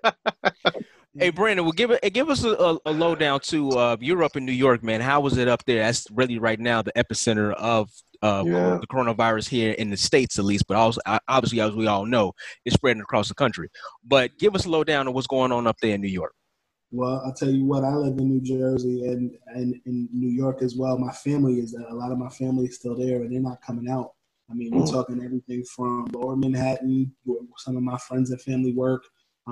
It's a ghost town. Midtown is a ghost town. When do you know Times Square to have no people populated? And then I've seen some of my friends like joyride on their IG stories and just passing through. And it's like, if you don't take your behind home, it's having an effect on finances. It's having an effect on culture. It's having an effect on events. Like, I'll tell you that there are things that I know there's a lot of money that I have friends that are missing out on, whether it's working a regular 9 to 5, whether it's they're in TV or radio and there's production. But I think what's interesting is, I think at this point, as much as money matters, it doesn't. I think people are realizing that mouse running through a paper bag rat race that we're in sometimes can affect your own health, and people are just reimagining, what's important and what's actually important. So, you're not seeing a lot of people home. I fear for those who are unhappily in relationships or marriage, or who have lots of kids. They stocked up with all types of boxed wine and vodka. But more than anything else, man, it's a ghost town. And I think, as it's continuing to spread, I think that both Governor Phil Murphy in New Jersey, as well as Governor Cuomo in New York, have done a good job in just advising people on how to move and how to shake. And I think that they're setting the standard for how other, states should follow suit. I think those two governors have done a good job in their level of leadership. But it's been a ghost town. I hate to ask, but can you speak to the level of fear? Like, Chicago, New Orleans are two of the places that are said to be the epicenters after New York. And you look and listen, Cuomo is basically now everybody's governor. It's funny. I was talking to an old lady, and she was like, "Did you see Pritzker?" I was like, "I only watch Cuomo's. I don't watch Pritzker's. I watch Cuomo's, all right?" But still, like, there's so many people dying there. Like, you got parents. Like, what's the level of fear of people that this bug could just wipe you out? And again, as you said, it's Times Square is empty, and we know how New Yorkers are. If it's got them scared in the house, it speaks to how fearful people are of contracting this COVID-19. My parents, they're in their 60s, and my mom and my stepdad, they've been buying groceries in excess. Like, the first floor has groceries for now, and downstairs has like groceries for the next month. Because it's expected that it's a chance we really, really can't even step foot in our house, outside of our house. That there's a belief that we're being slow walked, that eventually martial law could happen, and that people if you continue not to follow the rules and keep stepping outside your house and not following the rules, that you're going to be made. And it's interesting because it reminds me, it's not a direct comparison, but it reminds me of when the National Guard took over the city of Philadelphia. I went to school in that area, and I remember taking classes at night at Community College of Philadelphia. I believe it was like 2006, 2007, when the homicide rate was high in the city of Philadelphia. And like the National Guard was like, there was an 8 or 9 o'clock curfew. And, I took night class. I was scurrying to get back to my place. And, it reminds me of that, just the level of curfew, get in your house, do what you need to do. And I think, it's there's going to be a lot of babies named Essential come December and January. But I think at the same time, I just think people are still figuring out a lot of what's going on. Forget the money. It's more about people's health, and it seems to be just spreading rapidly. Yeah, Scoop, before we get up out of here, man, we got to get your thoughts on the NBA and the 2K Players-Only League. You covered the 2K events, obviously, for the NBA. What are your thoughts on that? It's a placeholder until they figure out what's going on. I think it's great that they're doing something for charity. And I also think it's good for someone like Donovan Mitchell to get some type of exposure and to kind of have conversation about it, because I think we're still learning what happens next. Same for Kevin Durant. I think Kevin Durant is more naturally either spoken, guarded, or just don't care. I said Kevin Durant, right? Not Kevin Garnett. Yeah. You said Kevin Durant. Yeah, Kevin Durant. Yeah, KD, yeah. Because I wrote that in an article earlier. I meant Kevin. I've been doing it, right? Kevin Garnett. It happens. I do that too sometimes. I think even someone like Boogie Cousins, who is not playing right now, he has the chance to kind of just have an outlet. I think people look at players as just like sometimes as robots, and these guys have opinions, they have personalities and more, and you get to hear their voices. There are some players who publicly don't want to talk right now because they just don't want to be that guy to say the wrong thing. Mm-hmm. So these competitions where you have live and you have, different, today on my Instagram live, I had wrestler Mark Henry on, and we talked for about a good hour, WrestleMania this week, and he was very candid about a lot. I think this gives guys an outlet to be themselves because they can't be on the court. Listen, you were real close to Kyrie Irving, we all know. About 2 months ago, a month and a half ago, Kenny Atkinson was relieved of his coaching duties. How much of that was Kyrie and KD from what you know, and how much was that with just management not seeing eye to eye with the direction the coach was taking the team? People you ask say that if KD and Kyrie wanted him there, he would still be there. Mm-hmm.